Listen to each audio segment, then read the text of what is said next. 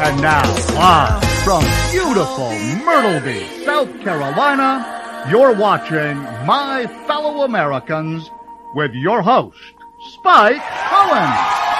Yes! Yes, it's me! It's me. It must be Wednesday because we're here. Keep clapping. Clap for the absolute miracle. Clap for the Donald Trump is finally not president miracle. How would we know that you were happy that Donald Trump was no longer president if you didn't keep clapping? Welcome to My Fellow Americans. I am literally Spike Cohen. Folks, Donald Trump is no longer president. Unfortunately, the news kind of goes downhill from there. But I'm glad that you're here. This is a Muddied Waters media production. Share this right now. The last thing that I want is for your closest friends and loved ones to miss out on a roughly hour-long libertarian podcast on a Wednesday evening. Be sure to give the gift of Spike Cohen today. Kids love it. We are on Facebook. We are on YouTube, Instagram, Anchor, Twitter, Periscope, iTunes, Google Play, Float, Twitch. We're on all the podcasting platforms. We're everywhere. Anywhere on the internet, Muddied Waters Media. Check us out. Like us. Follow us. 5-star us. If it's on YouTube, hit the bell. If you don't hit the bell, then your phone won't blow up with notifications every time we go live.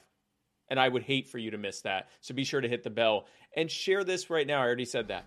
This episode is brought to you by the Libertarian Party Waffle House Caucus, the fastest growing waffle-related caucus in not just the Libertarian Party, but in any party, in any country, on any planet. Be sure to join us at the Facebook group Libertarian Party Waffle House Caucus, and be sure to buy our buttons. You can't be an actual member of the caucus unless you buy the buttons at the Muddy Waters store, muddywatersmedia.com. Click on the store, and you will see the buttons. This episode is also brought to you by Nug of Knowledge, smokable CBD products. Nug of Knowledge is not your everyday CBD supplier. First of all, they're selling smokables. Second of all, a portion of the profits go to help end the war on drugs, and we'll be talking tonight about how important that is.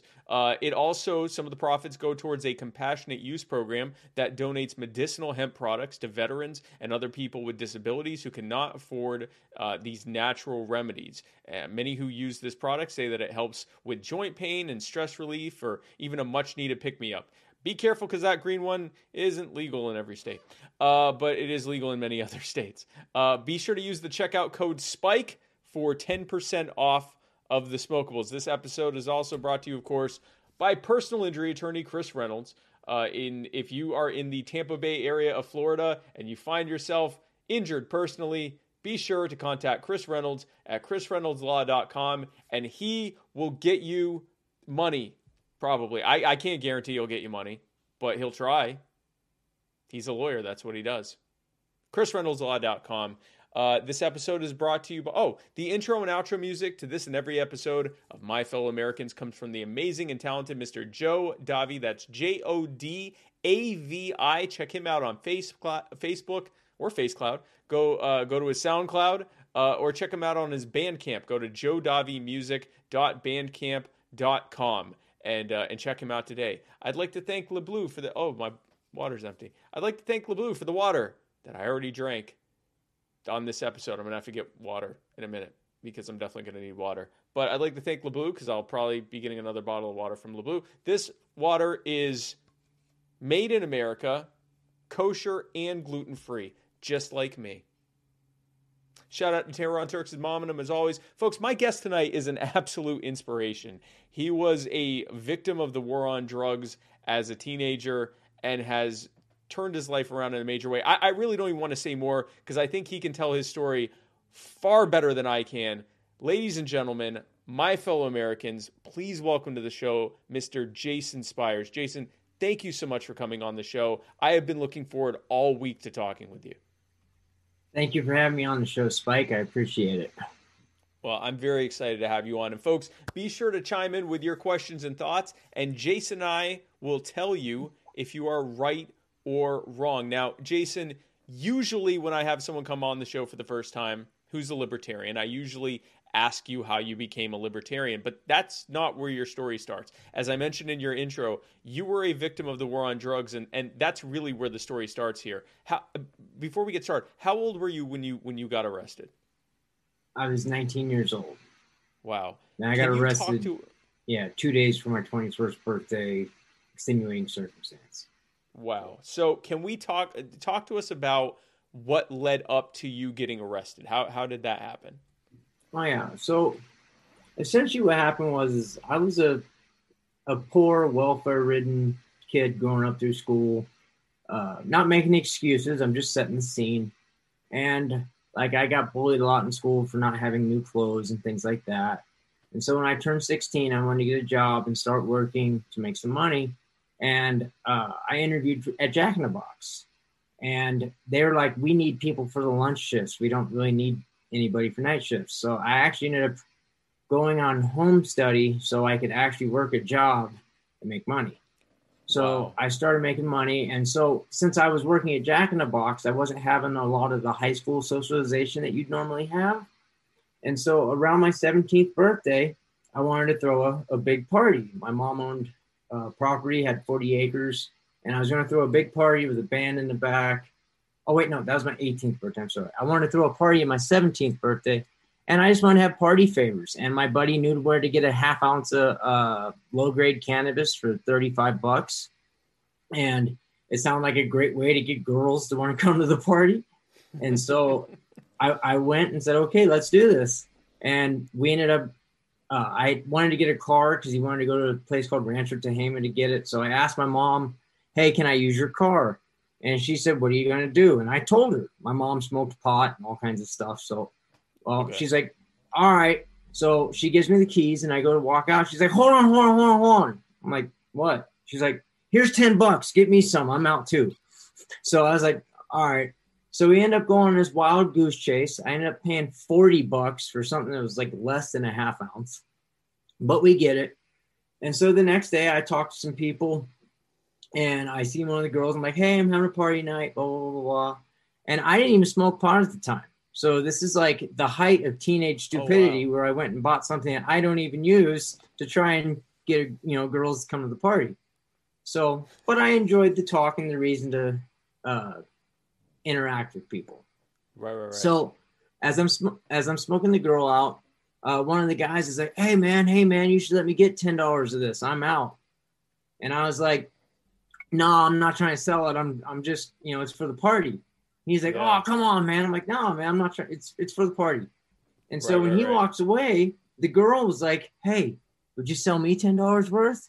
And I have yet to figure it out, but for some magical reason, she was able to get me to say yes. And I sold her $10 worth. So then later on throughout the day, that happened again. Then my buddy who helped me get the stuff the night before came to me and was like, hey, man, let me just get this small amount for this piece, for this price. And I'm like, all right, I still have some left over for the party. Right. So when we get to the party that night, I still had, I don't know, I'm making up a number here, but like an eighth, something left. Right. And I counted up the money I had and I had $35. So I was like, well, cool. This only actually cost me $5. But then I remembered the $10 that my mother gave me as I was going out the door. So I actually had made $5 with literally telling people, no, I do not want to sell this to you. No, I'm not trying to sell this to you. And I noticed two things. One, it was a way to make money, but another is I enjoyed like the social aspect of it. I was important. Right. I was the man. I was the guy with the pot. And I've always been the type that enjoys attention. I'm enjoying being on this podcast right now. I acknowledge that about my personal character. So I started selling low levels amounts of cannabis, nothing that made a lot of money. I still kept my job at Jack in the Box. And then one day, my buddy came through and wanted to get something. I'm like, dude, I'm at work. I can't do anything. He said, I'm going to come through the drive-thru. I'm like, how would I ever know it's you? He's like, I'm going to order a Jumbo Jack, no meat. Whoever orders a Jumbo Jack with no meat. I'm like, all right. So he did it, and I threw $10 in the bag, or a dime bag, $10 worth of cannabis. Yep. Yep. I get confused on the lingo of what people understand depending on the audience I'm talking to. This audience knows what a dime bag is. So. I'm pretty sure they do too. But, so I threw it in the bag, and then it kind of became like a thing of its own. Like we were kids and we thought it was cool. Hey, I'm selling it through the drive-thru. And so one day I'm sitting there in the drive-thru and I get the Jumbo Jack no meat. And so I go to do it, and a guy pulls up that I know, and I hand him the bag, and they hand me the money. He hands it to the guy in the passenger seat who I'd never met before. The guy in the passenger seat looks in the bag, looks over at me, and says, "Good deal." And then they pull off. And now I'm in the middle of running the drive-thru, so I didn't have time to really reflect on that, but I was like, what just happened? Yep. So then I go outside on my break, and I'm starting to think about how, like, I created this rationalization that I wasn't really being a drug dealer out to make money as much as just a guy that was hooking up his friends and making money in the process and enjoying the social attention of it all. Yep. And then I just realized that I just sold $10 of a drug to someone I don't even know. Yep. And then at that point, it's almost ironic how it happened. I'm sitting there and I'm thinking, I'm sitting there in the parking lot and I'm like, am I okay with this? You know, like can my rationalization of I'm not doing anything bad hold up? Right. And I'm not joking. Right. At this point, a cop pulls up right at my feet, gets out of his car, comes up to me and says, "Hey, Jason, got any weed on you?" I said, "Nah, man, I'm out." And I realized because it was one of my buddies who was a cop who I sold weed to, who wasn't trying to book me for it. He was legitimately inquiring if I had any weed he could buy. And that's when I was like, I just literally told a cop with no hesitation, "No, I ain't got any weed on me. And if I had it, I would have sold it to him." And then that's when I was like, is what I'm doing really wrong or is it just illegal? And then that's when, call it me wanting to still make money and still wanting the attention, but I was able to rationalize that I wasn't hurting anybody, that I was doing something that was illegal and not necessarily immoral on its own. You can make the argument that if you violate a law, there's an immorality to that, but that's a separate facet of this thought. Okay? Right. There's not an actual victim to what you've done. Yeah. So what happened is then next thing you know, I'm selling a lot of like low amounts of cannabis. I'm making concert money. I'm making car money. I'm not making like buku bucks. So then I go out to Illinois because that's where my dad lives. And I found out the price of cannabis out there. And when I found out the price of cannabis out there, all I seen was dollar signs everywhere. Because my buddy bought an ounce of weed for like $100 or $120. And this was back when it had seeds and was brown and the THC was like 4%. Yes. And like I brought THC that was green. It was still compressed from Mexico, but like it was higher quality than what they were getting. And I said, "Dude, I can get you this for 100 an ounce and I'd be making money hand over fist." And so it just spiraled from there. I take complete ownership that I voluntarily did the action. I knew it was illegal and did it anyways, but I didn't think I was hurting anybody. Right. And then what happened is you can flash forward to May of 2001. By this point, do you mind if I stop you for a second? Because I just want to talk about where we are up until this point, because this hits home really in a major way with me. You are 37, correct? I'm 30. Yeah, I'm 39 right now. You're 39. Okay, so we're basically the same age. I'm going to be 39 this year. So the time you were getting high and selling weed, some would say I was in a similar situation. I certainly would never say that because South Carolina has no statute of limitations. But I will say that it has been argued that by others that I was in a very similar situation to you. And you then end up in prison, and we're going to get to that point. But this is like not an uncommon story for teenage kids that they're getting high, or you actually weren't getting high initially. I wasn't getting high. I was going to correct you on that. Right. But so many of us were getting high and ended up just selling to get back the money that we were, some were selling to get back the money that they spent so that they broke even. And before they knew it, they were actually making money, and it sort of spiraled out of control as a result of that. this is not an uncommon thing. It happens, or it happened all the time with people. And it's just incredible. So anyway, I don't. But this is, like, this is not the Scarface story, right? You're not a gangster that's out, defending your turf. But go ahead. I'm going to let you keep going. The story touches there. So what happened is, and this will come full circle. Like, there's a reason for this. Is in May of 2001, I never let anybody know that I was selling larger amounts in Illinois, because I was by this point. I was selling pounds and 5 pounds at a time. It just escalated so quickly. And I never let anybody I sold to know where I live, because I didn't want to bring danger to my house. May of 2001, I'm laying in bed and I get my door kicked in by 6 to 8 people. They all had guns. I later found out there was 2 or 3 different gangs that coordinated, and they ended up bashing my head open and robbing me for 83.5 pounds of pot. Now, the funny part about this is I was always like, how did they find my address? Like, how did they even know who I am? Because I'd never met any of these people before. And how did they even know it was there? Right. So 2 days later, they all get caught with the cannabis that they robbed from me. So I'm watching the news and I'm looking at all the cannabis that was mine that got robbed. These guys got caught with it 2 days later. And so they go off to prison. 6 weeks later, I get arrested for a box coming through UPS at 37 pounds of pot. Now, if you want to make the argument, Jason, you just got robbed, 2 people got caught, went to prison, why are you still doing it? Once again, I'm not saying I was making smart decisions. I was a young, stupid kid. So I get caught with this 37 pounds that they it's a whole other story. They delivered it to a house that I wasn't at, to a 14-year-old kid who said he doesn't want it and refused to sign for it, and arrested me for it. So, but I was guilty, so that's all that matters. Right. So here's the deal. I get to prison. And do you remember my whole thing of I'm not hurting anybody? I'm not doing anything wrong. Mm-hmm. I end up in the same prison with the people that robbed me. So I'm out on the weight yard one day, and one of them comes up to me and said, "Hey, you from Decatur, right?" I'm like, "Yeah." He's like, "I'm from Decatur. My name's Adam Benjamin." Oh, well, it's okay. He's in prison. It's all public knowledge now. So I'm like,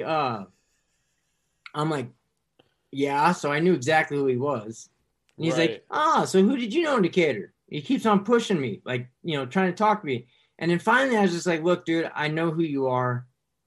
What are you trying to do?"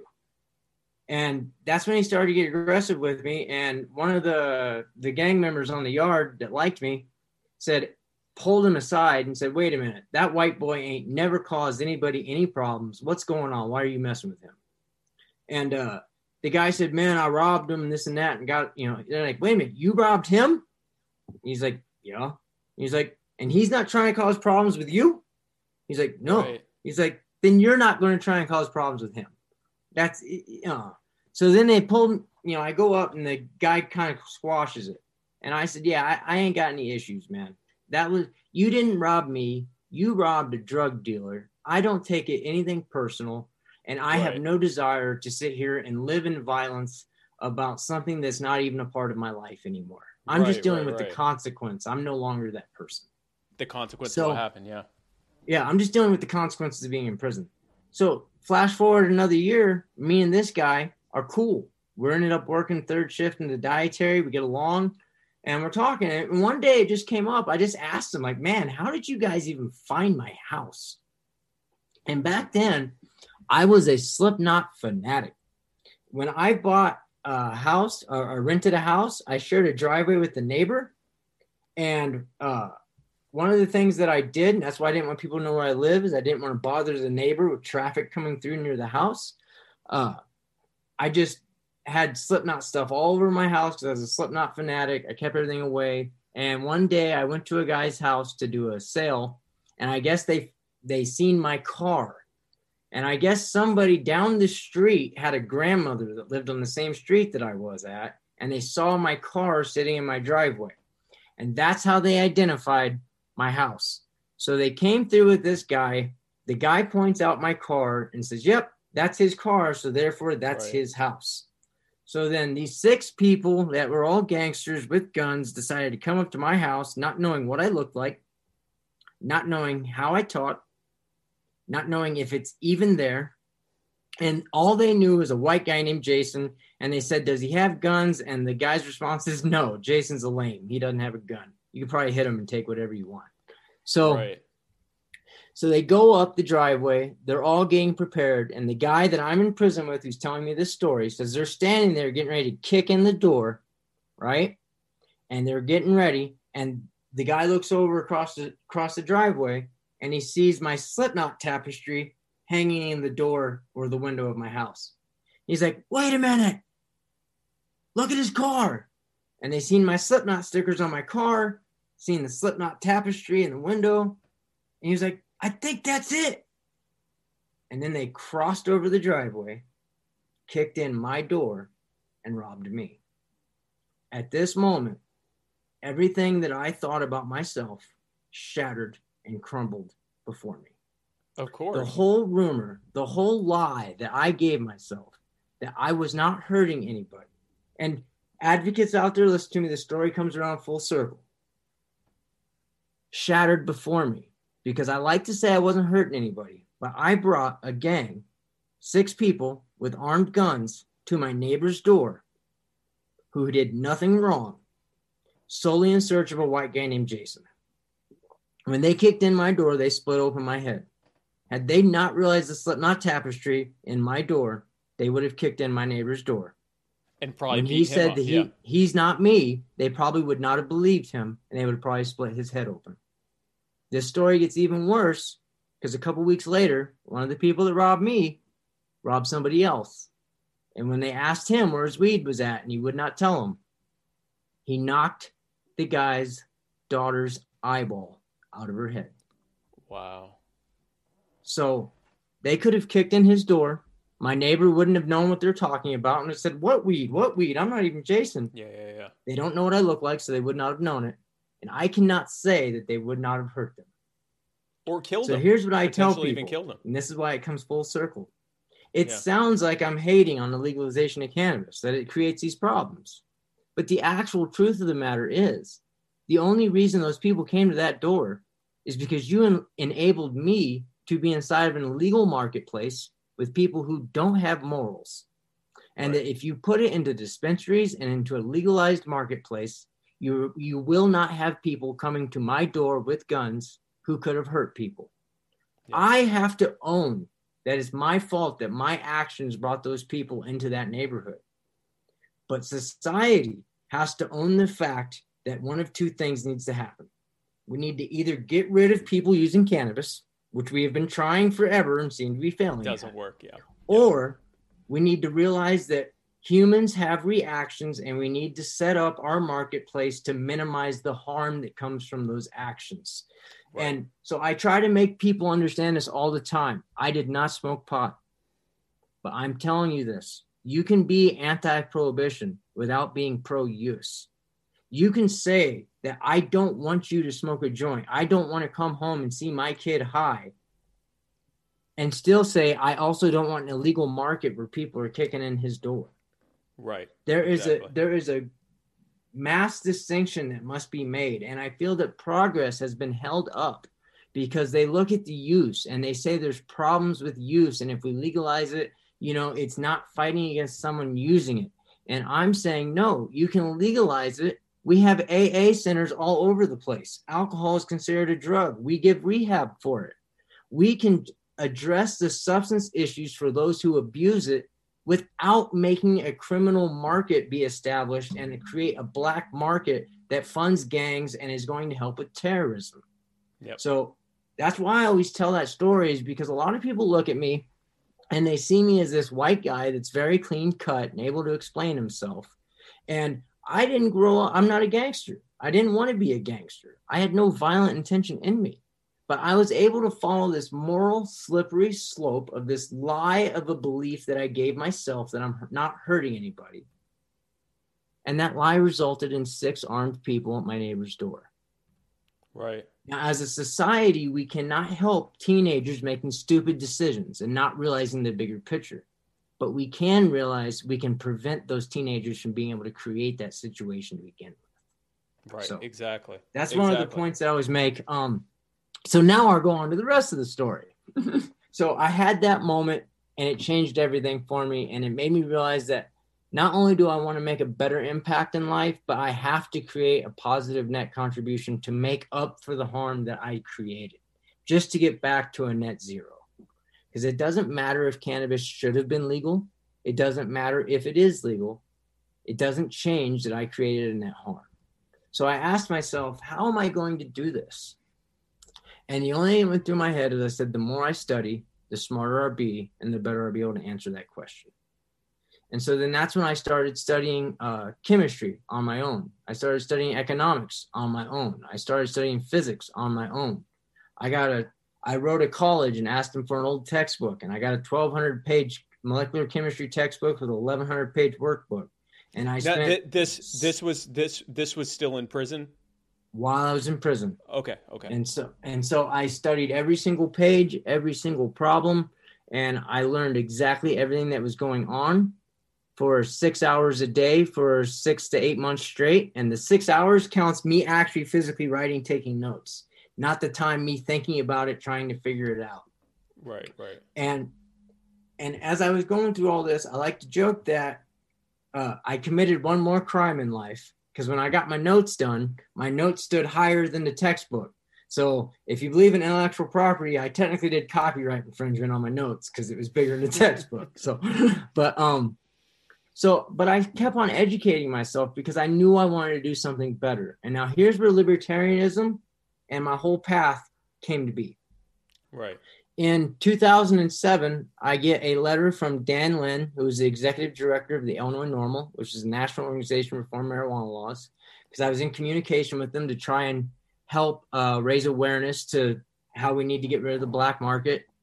And he sent me a letter because he was a real good friend. He supported me, emotionally through letters. And he's like, yeah, I'm getting ready to watch the debate. And I'm reading the letter. I'm thinking in my head, he's a Democrat. Like, the debate wasn't that. He's like, yeah, the Republican debate. I'm like, the Republican debate? And he's like, yeah, Ron Paul. And I'm like, what? And so the next Republican debate, I turned it on and I watched this old guy get up there behind the thing. And I'm like, and I listened to everything he said. And I'm just like, wow, how is this a Republican? Like, yeah. He called out the wars. He called out the war on drugs. He called stuff about terrorism out. Like, so at that moment, I found out that he was like libertarian philosophy. And then that's when I started learning about libertarianism, and I was studying economics. And then I started learning about, supply and demand and application of resources. Mm-hmm. And one thing that had been troubling me over the years is that when I first got into the prison system, I found out that there's certain things you can do to improve your prison sentence to get out early. And that's if you get a GED, increase your education, participate in drug rehabilitation, things like that. You can do things that would earn merit towards getting out sooner. Okay. So I go to my counselor and I find out, what do I got to do this? And I usually tell the story because there was two guys beside me. One guy was a convicted sex offender. The other guy was a murderer. I sold cannabis. No guns, no violence, sold cannabis. I found out that out of the three people, I was the only one who could not qualify to get the good conduct credits against my sentence. Because in the state of Illinois, I was considered more heinous than a second-degree murderer. Yeah. Because what happened is I was a Class X offense. And in 1978, we changed our correction system to allow people to become better people instead of being a punishment system or a correction system. We wanted to correct you. But anybody who understands politics knows that there's compromises. And the compromises that they made was that there's some people who's done something so vile, so heinous, they've given up their right to be restored. And they created this class crime called Class X, which means you were X'd out of society. You'd sacrifice that right. And they put it in there with human disembodiment, with, aggravated murder of a senior citizen, all these grotesque crimes that I believe even the staunchest criminal justice advocate would be like, I agree why they got arrested. Right, You know what I mean? Right. Like, right. so, but then what happened was Nixon and Reagan and the war on drugs and politicians voting on bills without understanding with what they're doing. This policy is federal that you're talking about, right? It's not Illinois. It was a state policy. Oh, okay. Tyson. Okay. Go ahead. In 1978, so what happened is you got this whole movement across the nation, and the federal government likes to use money to control states to get them to do what they want. And so in the state of Illinois, we upgraded a cannabis offense to a Class X on this whole I'm going to give them a longer sentence thing. Not realizing when they do that, you've now legally declared any person who sold cannabis in that range more heinous than a second-degree murder. So I was ineligible to receive good conduct credits and things that could help rehabilitate me because I had sold over 11 pounds of low-grade cannabis.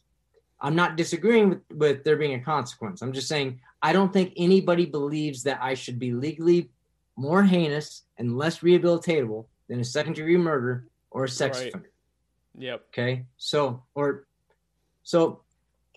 was like, man, what can I do to fix this? And then I was listening to Ron Paul and I was learning about economics. So I started writing all the newspapers because one of the things Ron Paul did is he talked about how a lot of legislators vote on things they don't understand. And you need to get the voters to care before the legislators ever will. And so I wrote every single state rep. I wrote every single state senator. I wrote the governor's office. Then I started writing the newspapers because I said, okay, I'll try to get their voters on board. And so while I'm doing all this, this was like a 5-year thing. Okay. We finally started to get criminal justice reform in Illinois. Governor Rauner came into office talking about make the time fit the crime. He was a Republican. I like to think he was pretty libertarianish in his Republican ways. And he was like, we're no longer going to give people these sentences that don't match, and we should be ashamed of ourselves, and we should start restoring things. Right. So he comes into office. One of the first things he did in office was deny my clemency. And I was like, at that point, I remember when I first got my time and I got my 30 years in prison. People would ask me, like, I'd still smile, I'd still laugh. And they're like, what are you doing?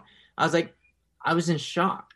I did not truly believe that society would allow my 30-year sentence to stand. I said that society will step up at some point and be like, yeah, no, that's crazy. We're going to undo that. That's not going to happen. And I really thought that would happen. But then here I was 11 years into my sentence with a guy who just took office on criminal justice reform saying that we're giving out these crazy sentences and they're not right and we shouldn't do this to people. And then he wins election. A Republican won a statewide race in Illinois saying we need to fix the prison system. These sentences are crazy. And his first thing he did is deny my clemency, which in my eyes was saying 30 years for cannabis. That's cool. We can ride with that. So let's talk about that for a second. Why did you get 30 years? Because in Illinois, the statute is 12 to 60 years. So check this one out. Here's the difference between California and Illinois. My mother sent me that box of cannabis that I got arrested for. Let me show you the difference between the state laws, which I believe in states' rights. So there should be some differences. But my mother's maximum sentence for the same cannabis, the same box of cannabis she sent me, was 4 years. That was the absolute max. The box that she sent that I received, my minimum was 12 years. That was the absolute minimum. So what happened was when Governor Rauner denied my commutation, I had this epiphany where I realized society was really going to make me do that entire sentence. Right. By that time, I'd already served 11 years. I was like, I can handle the rest of the time, but it was devastating to accept that society was going to allow my sentence to stand. Because if the guy who wins office on criminal justice reform saying all that stuff can't even lower my sentence from serving 15 to serving 11, so I said, what am I going to do? And this is what bothers me. I think back to this kid I knew He was black. He had a tattoo on his neck. He was a four-corner hustler, which is a gang. He was 19. He'd realized that the gang was a scam and that he was being used and that the leaders were making money off of him.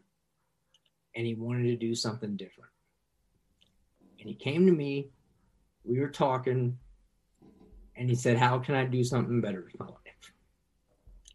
And I looked at him, black kid, going to go back to the south side of Chicago, four-corner hustler tattooed on his neck in big letters.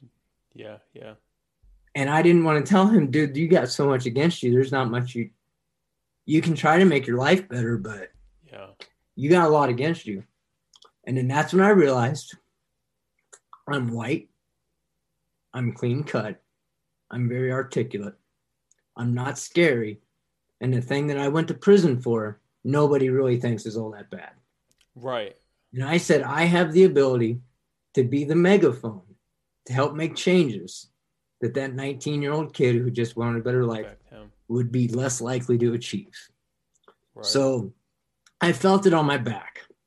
And so in 2016, I finally get to a work release center, which is where you're allowed to get out and you're allowed to go to work and try to like reintegrate you into society. Right. Well, I came into my counselor and I decided I wanted to be an engineer and I wanted to try and get those policy reforms done so that the next person sitting in my shoes wouldn't be labeled heinous and unrehabilitated like I am. See, because people think that I'm worried just about the inmate. I'm not.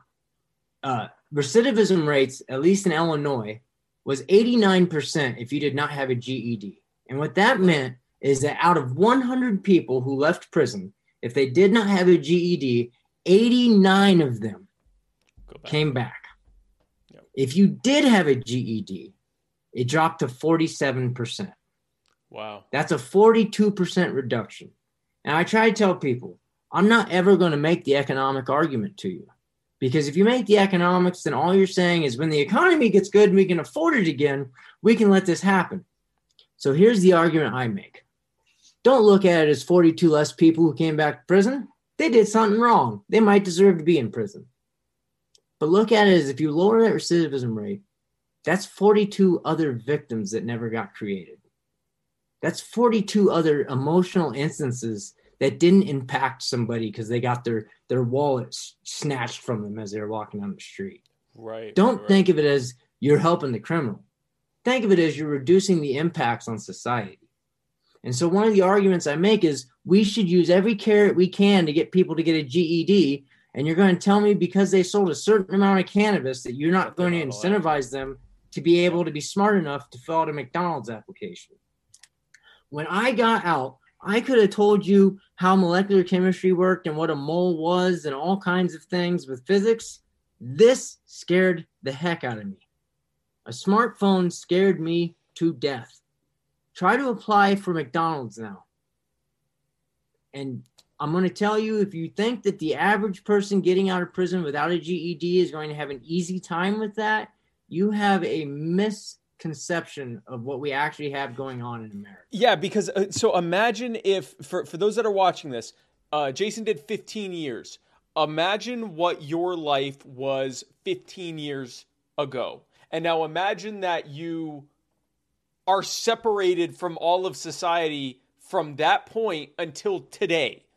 And now you've got to figure out, with all the changes that have happened, not as an abstract idea, like, oh, I lost 15 years. Like, imagine you didn't have a cell phone, or if you did, it was one of these like brick looking phones or something like that. And then you come back out and this thing is more powerful than any laptop that or computer that you had ever possibly been exposed to before you went in. And that's before you get into the people that spent 20 or 30 years in there. But look at 15 years, what that's like. Coming out, and everything is now on this. You don't even have one of these, and God forbid, and we can get into this next. But the debt issues, credit issues, everything that's happened. Lots of people in prison deal with stolen identity while they're in jail, and they have no effective way to even know what's happening, much less fight it. Let's talk about your debts for a moment, because you're sitting on the kind of. That's what I was getting to. Yeah. When Let's talk about your debt. Center, one of the first Yeah. things your counselors do is they want you to start paying off your fines.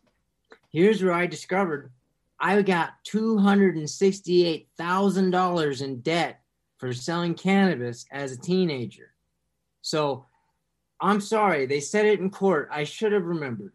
But when they're giving you a sentence that's longer than you've been alive, sometimes your ears don't hear everything that's said after that. Right. So I get to the Workley Center and I realize I have $268,000 in fines because I sold cannabis. And so I'm like,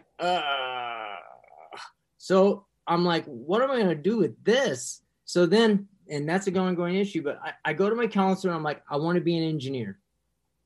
Or I said, I got 2 goals. He's like, okay, let's hear your 2 goals.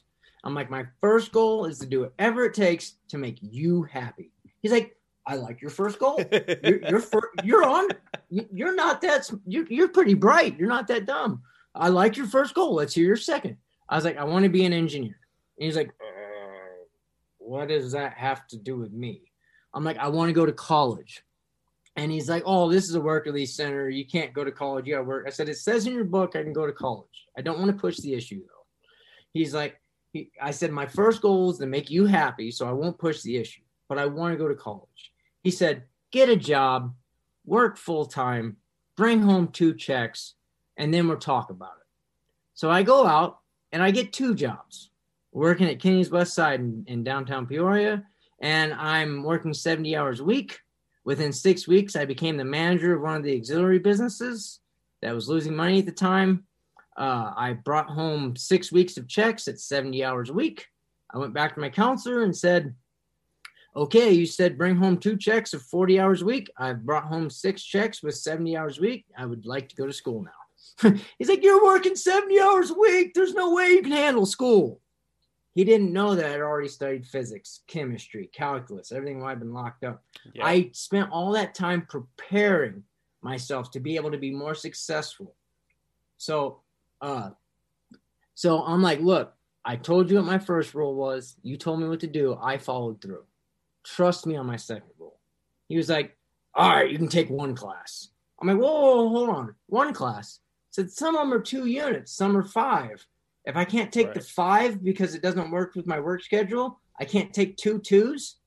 And he's like, just go sign up for college and don't do nothing stupid. I go out to the college, full-time engineering courses, full-time labs, everything. So I sign up, and long story short, 17 months in the Work Release Center. I was working 60 to 70 hours a week. I was doing full-time labs in engineering. I held a 4.0. I helped turn the auxiliary business around from losing money and made it profitable to the point that it was sold to a business partner on the condition that I stayed on as operations manager for 6 months. Oh, wow.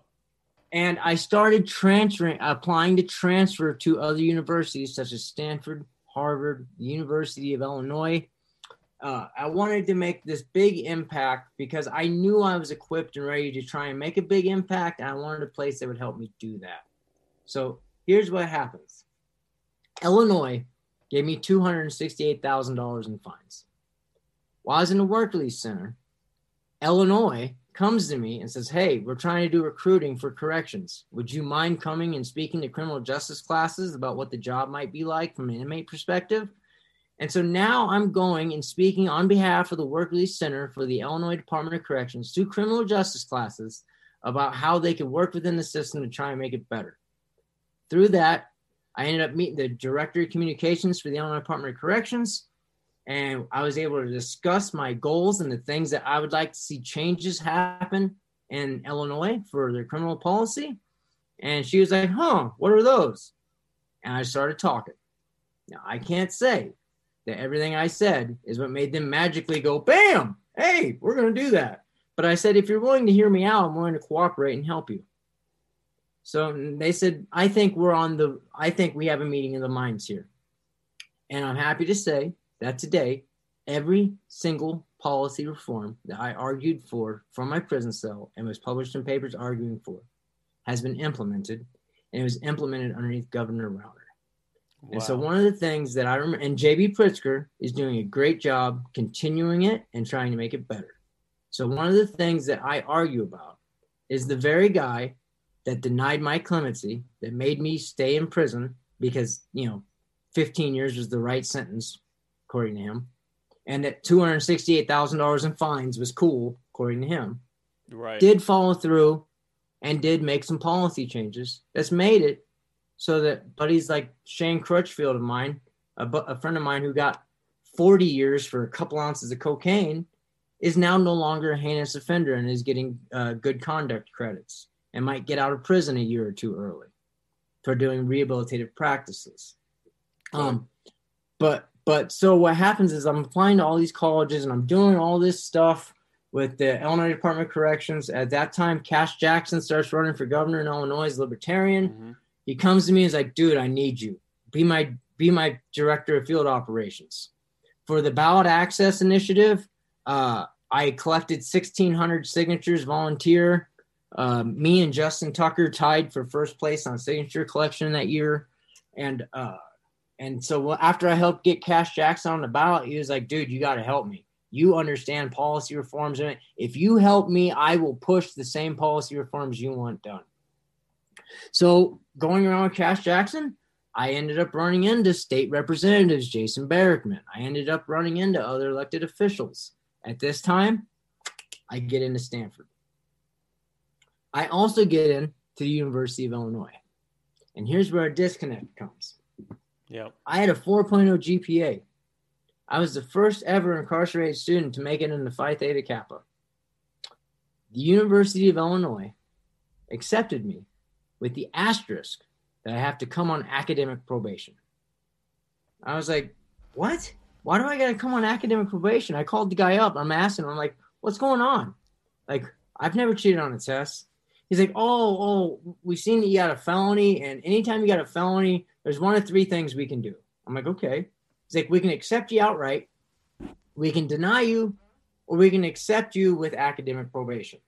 And I'm like, can you explain to me when you would have accepted somebody without academic probation? He's like, oh, yeah. Let's say you got a DUI 2-3 years ago, but you went to court, you got a year probation, and then you get out, but you ain't done nothing wrong. So it was 2 years ago. We're just going to accept you. You made a mistake. It's behind you. We let you go. And I'm like, have you seen my file? Weed 15 and he pulls my file. And because I sold cannabis 17 years before, they deemed I was a risk to cheat on a test. So I had to go into the University of Illinois on academic probation because I sold cannabis as a teenager 17 years before. When Stanford heard about this, the dean personally called me up and he said, Jason, come to Stanford where we see you for the man that you are and not the mistake that you've left behind. And it almost put me in tears. And what hurts my heart is everywhere along the way, if there was a government entity involved, even when there was good people in those government entities, yeah, it had bad policies and bad decisions. And I try to tell people, I try to remember that the people are not necessarily representative of the government that they have over them. But the problems I have is that the more advocacy I do and the more I've been involved in the political arena, I realize outside of libertarians, there's a lot of people who just check the box for the letter they know. And they never even look at it. And they just assume that their politicians know what they're doing. When the Democrats nominated Joe Biden, arguing about criminal justice reform, with the very guy who pushed for the Brady bill, I was like, what? And then Republicans are like, I'm with Donald Trump because he gets spending underway. And we've had the largest deficit in the history of the nation. Like, it's like they just vote for the letter that they know. So then I get to Stanford and I'm in my Power 2 class and they want me to do a presentation. And the presentation has to be on like a policy that's messed up. And they said you can do it in regards to drugs.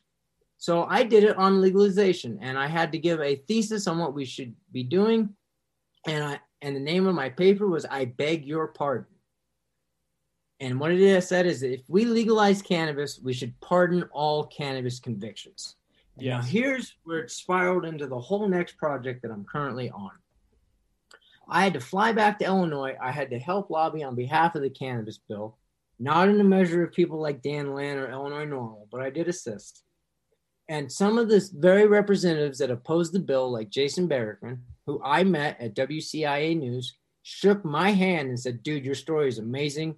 I've read some of your stuff. Like, I'm on board. Anything I can ever do to help you, let me know. He went on the news opposing the cannabis legalization because he said it might give drug dealers a conviction off of their record if they were non-violent cannabis. I called his office. I said, do you remember the discussion that we had in WCIA News? And I started talking, and I started to explain why he shouldn't oppose like the expungement procedure inside of the bill. And once again, I can't say he changed his vote on me, but I can say that I give him props. Senator Jason Barrickman became a co-sponsor of the legalization bill, and it passed with an expungement procedure that has allowed hundreds of thousands of people in Illinois to qualify for expungements of their convictions. Because of your work. Not because of me. I cannot say that. What I can say is I called, and I think he might have searched his own conscience. But sometimes you just need... I know you're not saying it. I'm saying it.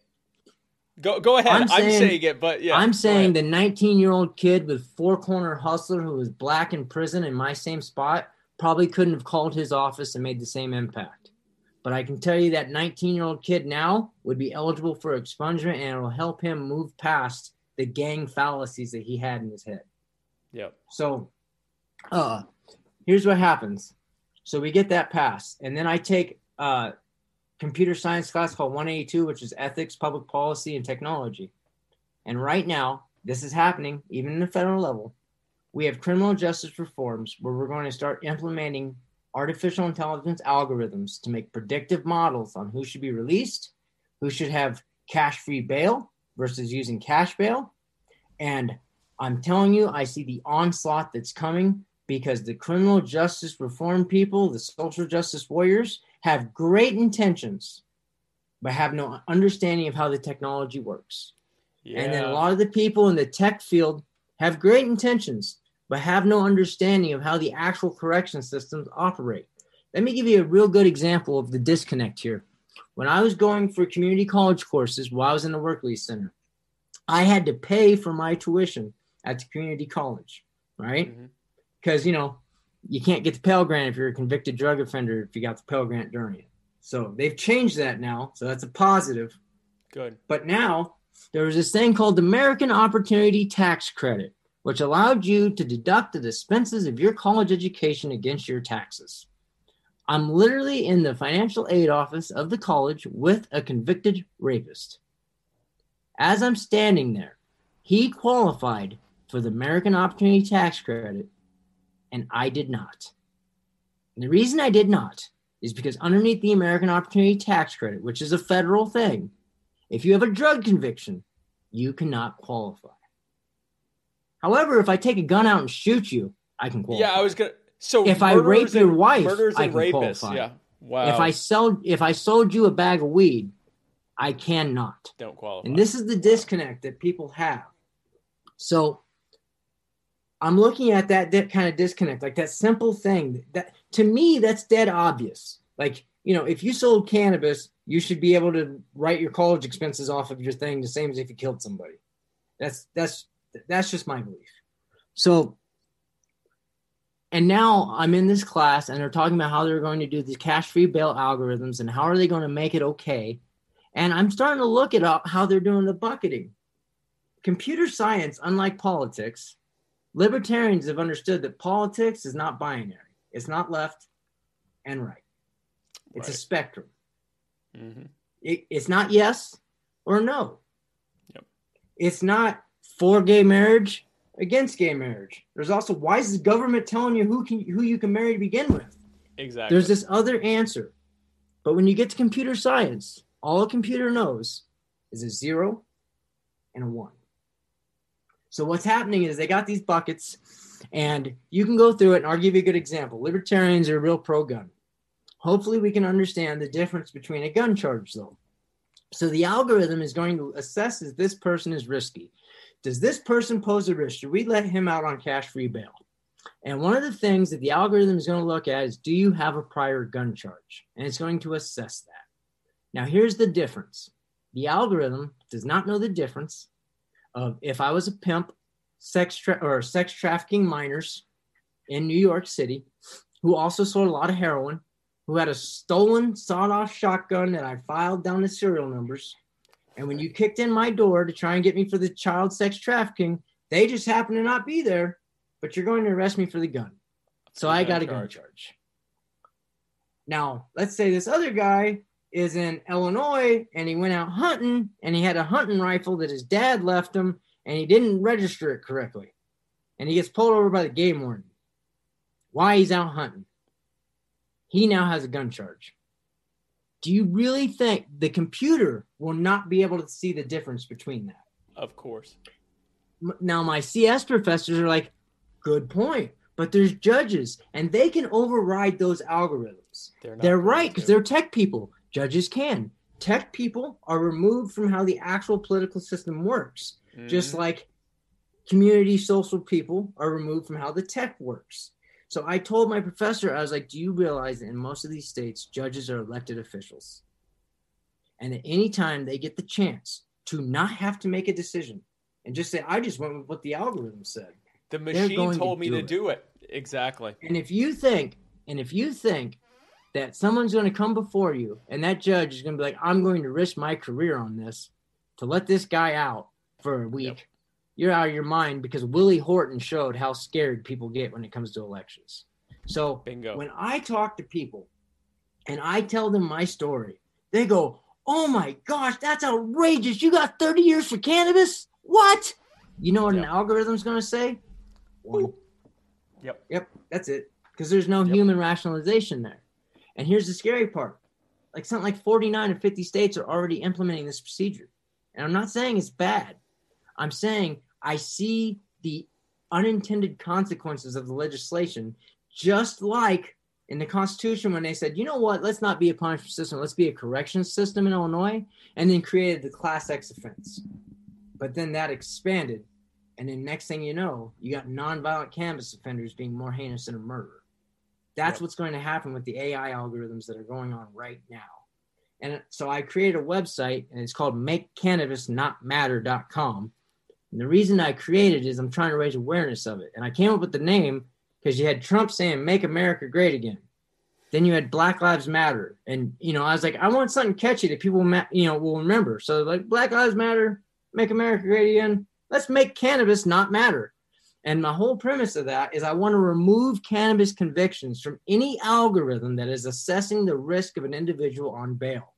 And my argument is if you legalize cannabis inside of your state, you have ruled that actual action on its own does not merit you being a dangerous person. Now you can argue, but you did something in violation of the law. It was illegal when you did it, therefore it should matter. And I'm like, there's a logic to that. But let's think that through. So you're saying a computer should look and say, if someone did something that was illegal at the time, even if it's legal now, it should still be held against them. He's like, yeah. Okay, so anybody who's in an interracial marriage in the 1980s or 90s, they're a risk to society. What? Interracial marriage was illegal? Well, wait a minute. Well, what if they were homosexual and they loved their partner, and so they participated in sodomy? That's a crime. It's not. I mean, if you want to follow the logic of you did something wrong at the time, it was illegal. Here's how the computer is going to do it. Yeah. Anybody who did sodomy, you're a risk to society. Anybody who's in an interracial marriage, you're a risk to society. And in most states, anybody who got a blowjob, even from their own wife, is a risk to society. And not only is that a crime, that's a sex crime. That's a sex crime. So, let me talk real quick about the Willie Horton thing and why, because there may be some people in the comments that are saying, but why would that be that a judge wouldn't override it? So in 1986 or 87, I believe, Michael Dukakis was the governor of Massachusetts, and he created a work release program furlough program that allowed people that were in prison to go and work and then go back to prison.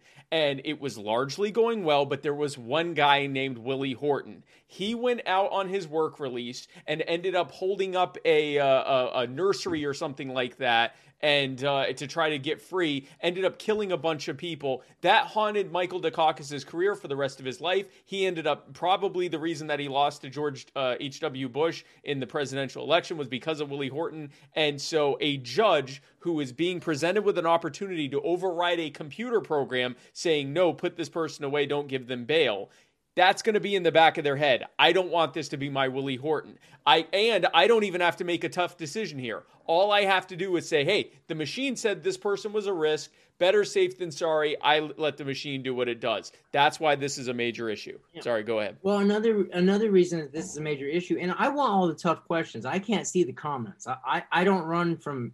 I like trial by fire, because if I don't have a good position, a criticism could strengthen my view or make me realize I have a gap. Right. So here's the problem, is if you go before bail algorithms, a lot of times you don't even go into court anymore. You're sitting in front of a video camera. And right. As many attorneys can tell you, especially if you're on a public defender, they don't actually take the time to look at your file. You're just something coming down the conveyor belt. You're just another case. And then put someone like me, right, on that, who gets arrested for cannabis, right? And I come before you and you're assessing whether I should get cashless bail or not. Right. Well, the judge looks at it as there is no upside to me overriding this algorithm, because if I let him out and he does everything right, that doesn't make the news. However, if I keep him in jail, it never comes against me. But if I let him out and he commits a crime, that's all over the newspaper. Yep, there is no upside. And you're right, a judge could override it. But do you want to trust elected officials to make the right decision? And if so, I find it weird that you'd be listening to a libertarian podcast.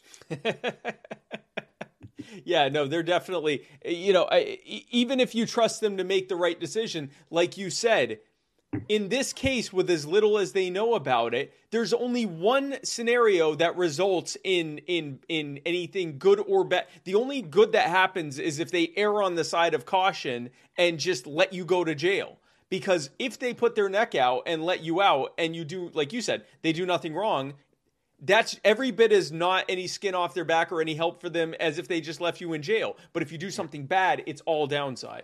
There's no upside to help you. The designers of the algorithms are trying to be fair, where they do look at someone who would not have been a risk to society not getting released as a negative. And they are weighting that inside the algorithm. But the difference is just like when I sit down with politicians and I talk to them and I realize how removed they are from what a Class X sentence is. Right.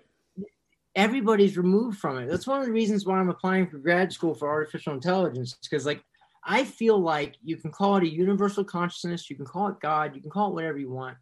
I feel like I was put in the intersection of these two sets where I understand what it's like to be within the criminal justice system without necessarily being criminally minded.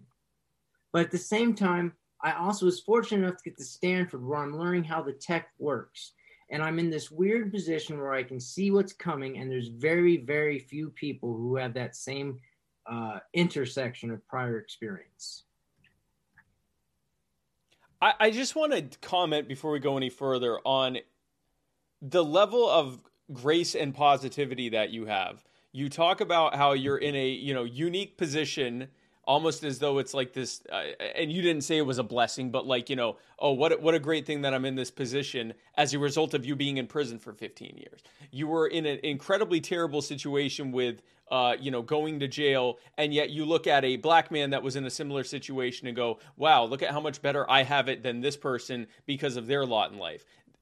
I have to think that the perspective that you have been able to have in life is what has allowed you to take what for many other people would have crushed them and made them never do anything in life and end up being that statistic of recidivism. And instead, now you're a Stanford scholar who is trying to, enact both criminal justice reform and technology reform at the same time.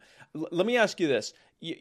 I know you're trying to get a pardon, which will also completely expunge your debts as a result of that. Has there been any progress on that? Where does that stand?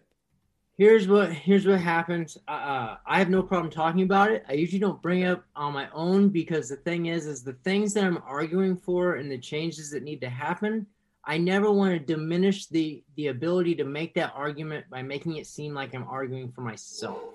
Right. What happened was I had a reporter get a hold of me one day, and I'd filed for a commutation because when I was in Peoria, I had a sheriff call me up, or I had the president of the Illinois Police Chiefs Union call me up and be like, "Hey, Jason, you ever thought about putting in for a pardon?" I was like, "No." He's like, "Well, if you ever want to, let me know. I'd like to help you." I'm like, "What?"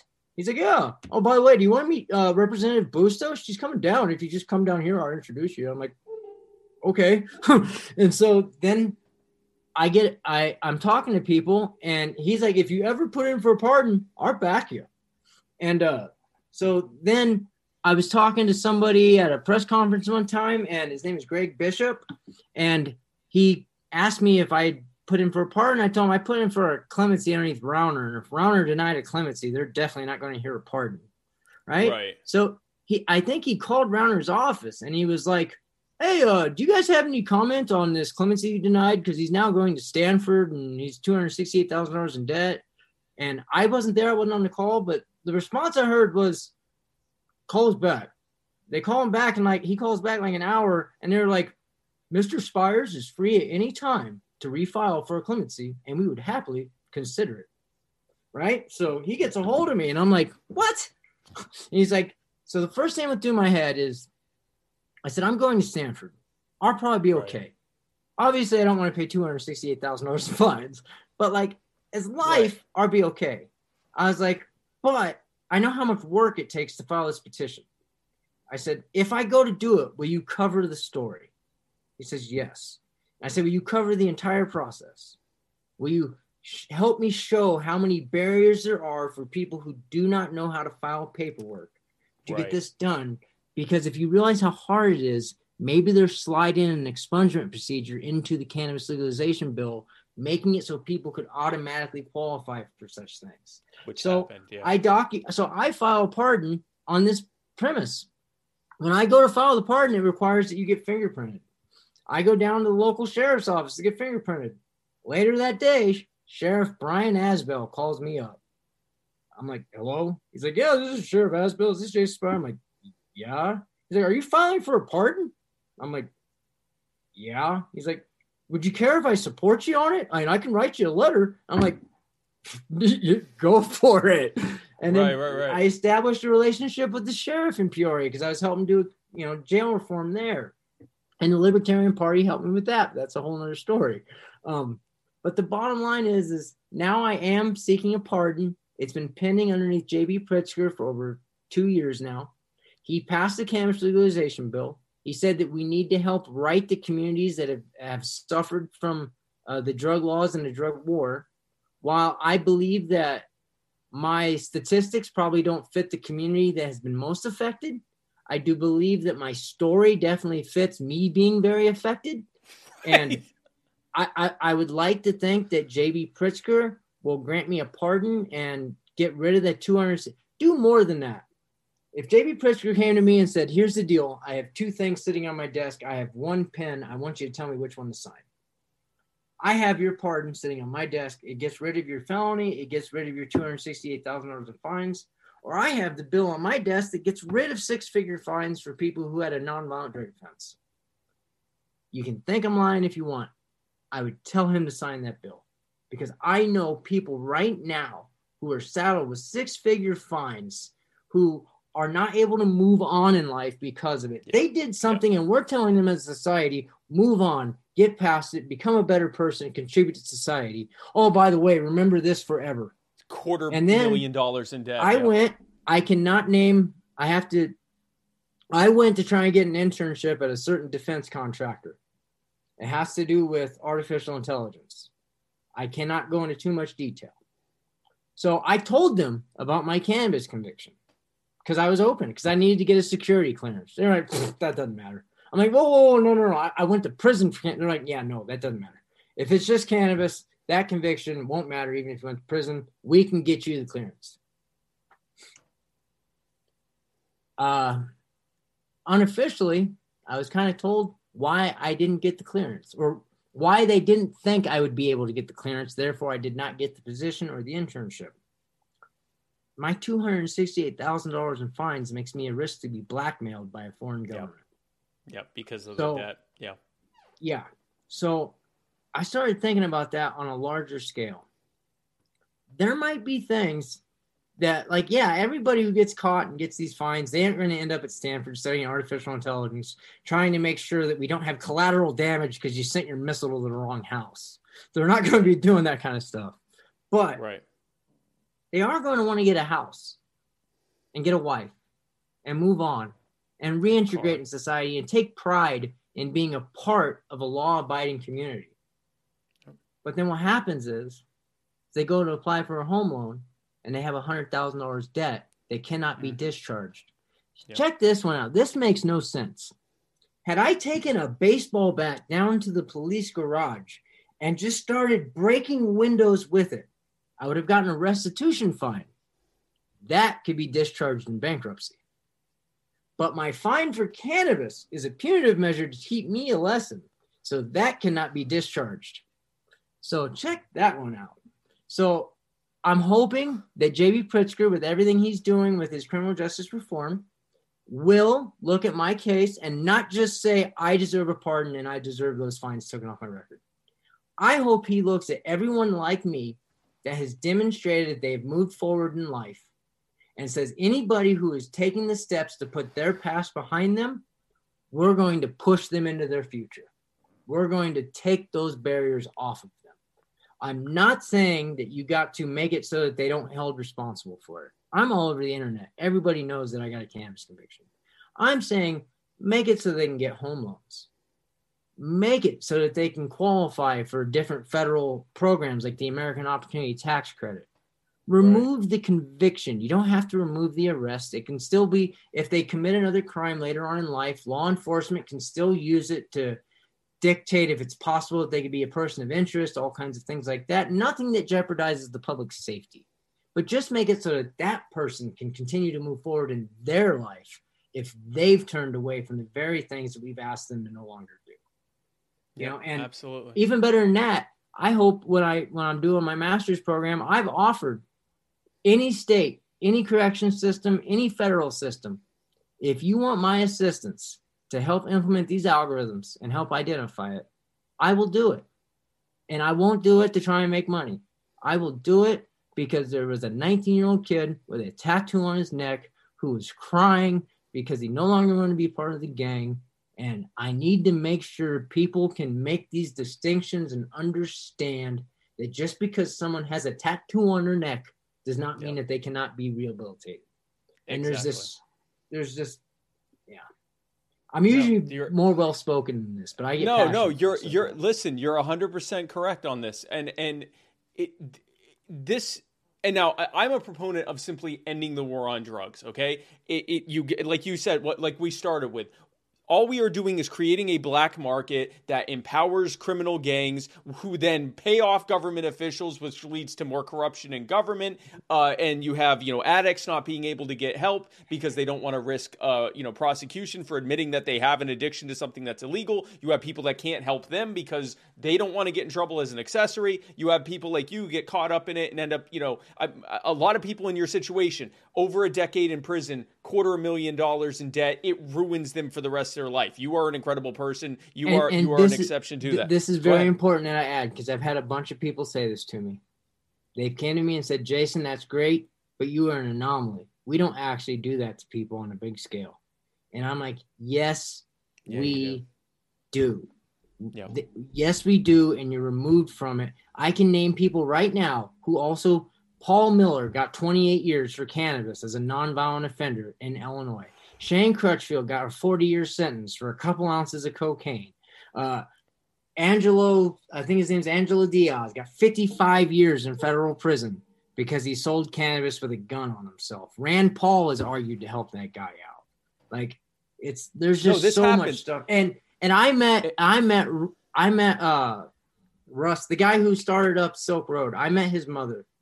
And it broke my heart. Russ Ulbricht? Yeah. Yeah. It broke my heart. I was on a show with her, and I heard about her son. And I'm going to tell you this. This is what it ties into tech. Anything that's violent with that guy was never proven. They didn't even pursue the charges. He didn't beat him. The state didn't even say, we know it, and we just couldn't prove it. The state dropped it. The state said, yeah, we're not even pursuing this. So here's the thing. Tech is the future, and we're using tech to implement these AI algorithms. And what you're doing is you're going to scare off the very people who have the ability to make technological changes to help make this world safer and better by getting rid of legal marketplaces. Be so afraid to do it because they're going to look at Russ and say he's doing a life sentence. Do we really want to stifle innovation that could make society a better place because they can point to that guy and go, I don't want to be him? Exactly. And the answer I was hoping so bad Trump would commute his sentence. I'm even okay with the conviction. His mom might be upset that I'd say that, but he should have at least got a commutation. I agree 100%. Well, I've been a very strong proponent about, I believe he needs a full pardon. At the very least, he needs to be out. He's done many years. There's no reason for it.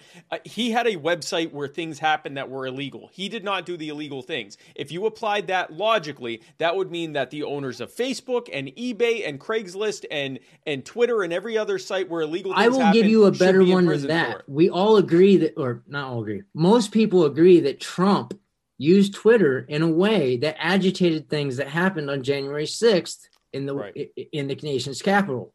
So should Twitter go to prison because they allowed a guy on their platform who made a dangerous statement? I think Twitter has even said that they removed the guy, right? Yep. But here's the thing. It doesn't matter if they removed him. It happened. And the bottom line is they don't. I would like Twitter to try and make the argument to me that no. In all of his previous tweets, we knew Trump was not unstable at all. We knew he was a genius. Everything would be fine. We had no indication to think that there'd be a worry. That something would be a problem. Yep. And I'm not mad at Twitter. Twitter did I'm not mad at Twitter by letting him have it. What I'm saying is you're scaring off a lot of people that could use innovation to make this world a much better place and make less victims get created because you're focusing on I'm against people doing a drug instead of realizing anti-prohibition. I'm against people having this site instead of realizing technological innovation. Yep. Absolutely. I got one more question for you. You have been a fantastic guest. The commenters are just, honestly, they haven't even had questions. They're just saying how fantastic you are. One question they have had, and it's one I wanted to ask you as well. As you know, we now have a new president. He was the architect of the war on drugs, but he is our new president.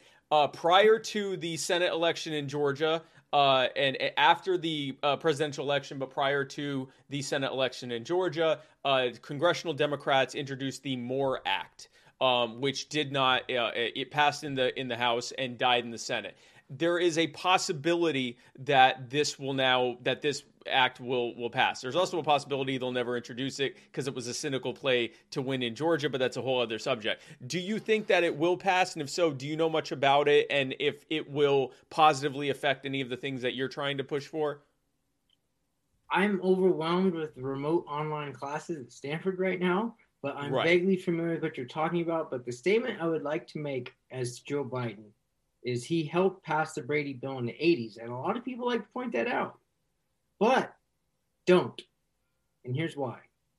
Because the guy went on TV and he said that he's sorry for it. And if you firmly believe that I should be given the opportunity to be judged for my actions today as a 39-year-old, then you need to say, okay, it's possible over the last 25 years, Biden had a change of heart. Then nail him to the cross when he does something wrong. I'm not saying don't criticize him. I'm saying if the guy starts saying the right thing, give him credit. One of the things that I talked to a girl I know about is she used to not buy a certain brand of cookies because they used palm oil, and she was against it. So then they came out with this other brand of their cookies where they didn't use palm oil. And she said, I'm not buying those because they make other cookies that make palm oil. And I said, wait a minute. They were doing a practice you didn't like. In regards to you not liking it, they created a brand new product and said, we're going to try and do this. So they're now doing what you want them to do, and you're not going to incentivize and support that. If you want to incentivize and support good behaviors continuing, sometimes you look at what they're doing today and then criticize them for them not living up to what they should be doing versus something that they've already said, yeah, you're right, I was wrong. Yep, absolutely. Yeah, no, we should absolutely be pushing for them to do things today. And if they don't do it, like you said, hold their feet to the fire on it. I agree with you 100%. Jason, you have been a fantastic guest. I'm so happy that to have had you on. Before I let you go, I want to give you a chance to say whatever it is you feel like you didn't have a chance to say, promote anything you want to. You can talk some more about Make Cannabis Not Matter, whatever else you want to talk about. You are free to do it. Jason Spires, the floor is yours. You can find me on Facebook. I have a page called 30 Years for Cannabis. You can also send me a message on Facebook Messenger if you want to get a hold of me. If I was to say anything, it's when you listen to my story, forget that I'm white, forget that I'm clean cut, and forget that I speak well, and forget that I was able to explain the situation. And then remember, when the person standing before you who does not have all those things might have the same heart and the same intentions that I do, and just not the same skills to be able to explain it.